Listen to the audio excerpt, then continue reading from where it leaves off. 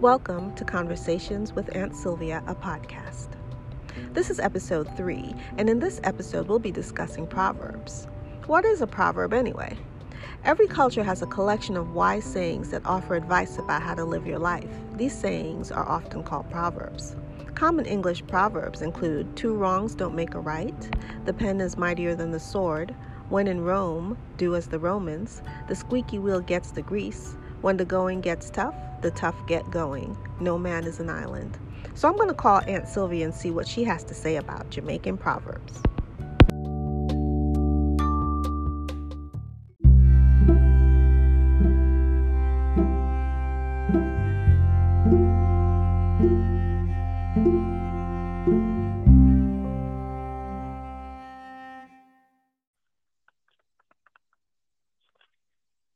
Hey, Aunt Sylvia. Hey, how are you? How are you doing? Pretty good, pretty good. So I was reading your book, and I noticed that you start your chapters with proverbs, and I was hoping that you could tell our listeners why you chose to do that. Well, I'd be happy to do that. I was quite deliberate in deciding to use Proverbs at the beginning of my chapters because of my desire to preserve these Proverbs because my elders used Proverbs as teaching tools. They had one for every situation, every occasion. And as I said in our last podcast, these speakers are dying and the proverbs are disappearing. One of my reasons was to use them as a way of introducing some of the themes in the chapters. And how do you incorporate them into your chapters? Like, or is there a particular theme? I know you talked about different cultures using proverbs and how they've come about to kind of reflect the culture. Well, in the case of the Jamaican culture in which I was raised, proverbs were like an everyday occurrence, and they were used to basically teach us morality. They were cautionary in nature, as they were when used by our African ancestors. In fact, most indigenous cultures, especially if they're oral cultures, they have ways and means of encapsulating the important moral ideas that they have, or ideas about how people should live, what they should do, what is allowed. Basically, just about every aspect of life was codified in that way.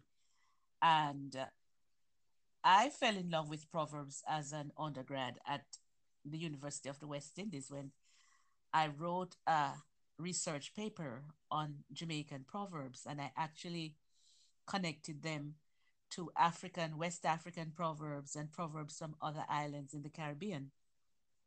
And I actually found proverbs that had survived the Middle Passage. Proverbs like the one we say in Jamaica about if the alligator tells you that the water is deep, then you should believe. I found a similar proverb. I can't remember if it was in Nigeria, and several others actually.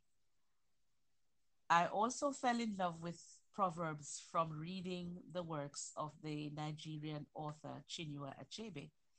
And I recall that in one of his books, he said that among the Igbo, the art of conversation is regarded very highly, and that proverbs are the palm oil with which words are eaten. So I liked that idea of seasoning your speech with an appropriate proverb, and my elders did that.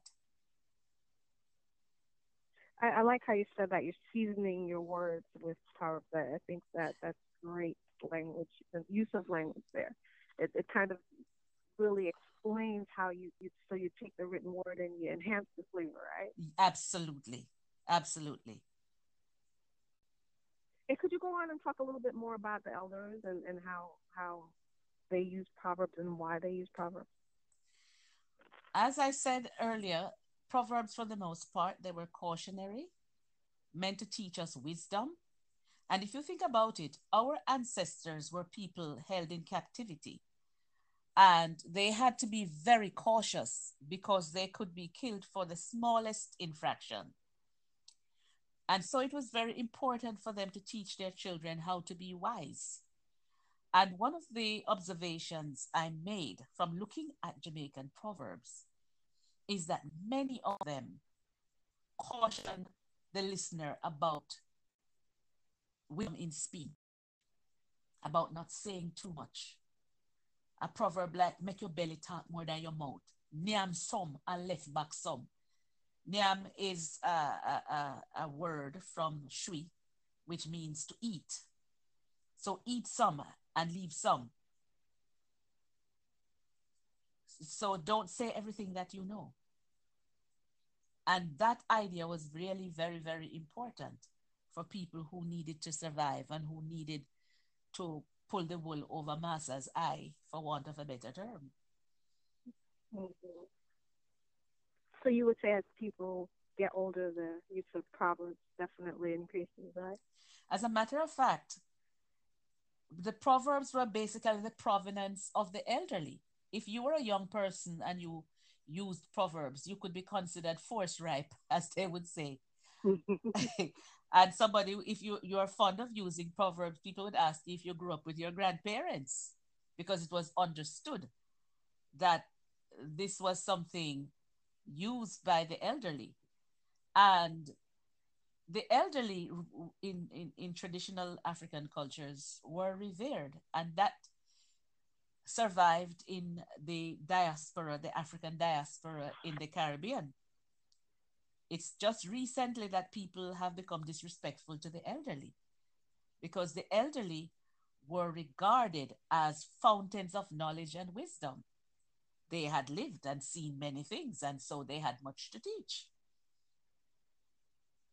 You know, and they found ways of creating proverbs that were memorable. They were fond of using the forces of nature and the flora and fauna around them to teach. So it was not uncommon for them to talk about puss say, dog say. A favorite Jamaican proverb is Jacka said the wall no level. The donkey says that the earth beneath its feet is not level. And that's a way of saying that there is much unfairness in life. So that's what they did. They spoke in pictures, beautiful similes and metaphors. That's what they did. Do you think that there is a particular animal that was used more often than others? The monkey showed up quite frequently, although we don't have monkeys in Jamaica. But the monkey, the dog, the rat, the fowl, mongoose, you name it. The dog was used very frequently as a representative of the common man. Mm-hmm. Dog a sweat, but yet long year kibai. The dog is sweating, but his long hair covers the evidence. In other words, the person might be suffering, but it is not apparent. Are there any proverbs that you would say are your favorites or your go-to proverbs, ones that you find yourself using more often than others? One of my favorite Jamaican proverbs is good friend better than pocket money. A good friend is better than money in the pocket. Mm-hmm. That's one of my favorites. Yeah. Wonderful, wonderful. So I really enjoyed this talk about Proverbs. I hope our listeners did as well. Are there any resources that you can direct them to if they want to learn more about Proverbs? Well, there are several collections. Um, there are rare books. They might be found in the rare book collections of any good library. Maybe the Schomburg Center in New York might have collections. I would be surprised. I'm sure the Institute of Jamaica has collections. The University Library, the University of the West Indies, they have collections because I've used them.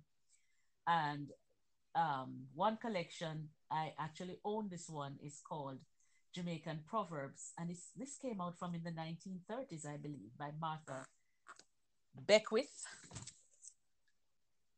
And there is another collection that I also own. It's called Jamaican Proverbs by Frank Condall, Cundall. And various people have made small collections, but and there are some collections online as well. And I do have a Facebook page called A Jamaican Proverb a Day, where I write Jamaican proverbs and engage in discussions with those who wish to join me. Okay. Sounds great. And I'll ask our listeners to message us if they have any other questions or if they want to get any more resources about Jamaican proverbs or if they have suggestions for topics that they want us to talk about. Oh, yes. And the Jamaican proverbs also survive in our music. Bob Marley used them. Other people, Desmond Decker has one long run short catch in one of his songs. Various Jamaican singers use them as well as Jamaican writers. So they've managed to preserve. Yes, yes, definitely. Okay, sounds good. All right, I have to run, but you stay warm up there. I'll do my best. And thanks for calling. All right, talk to you soon.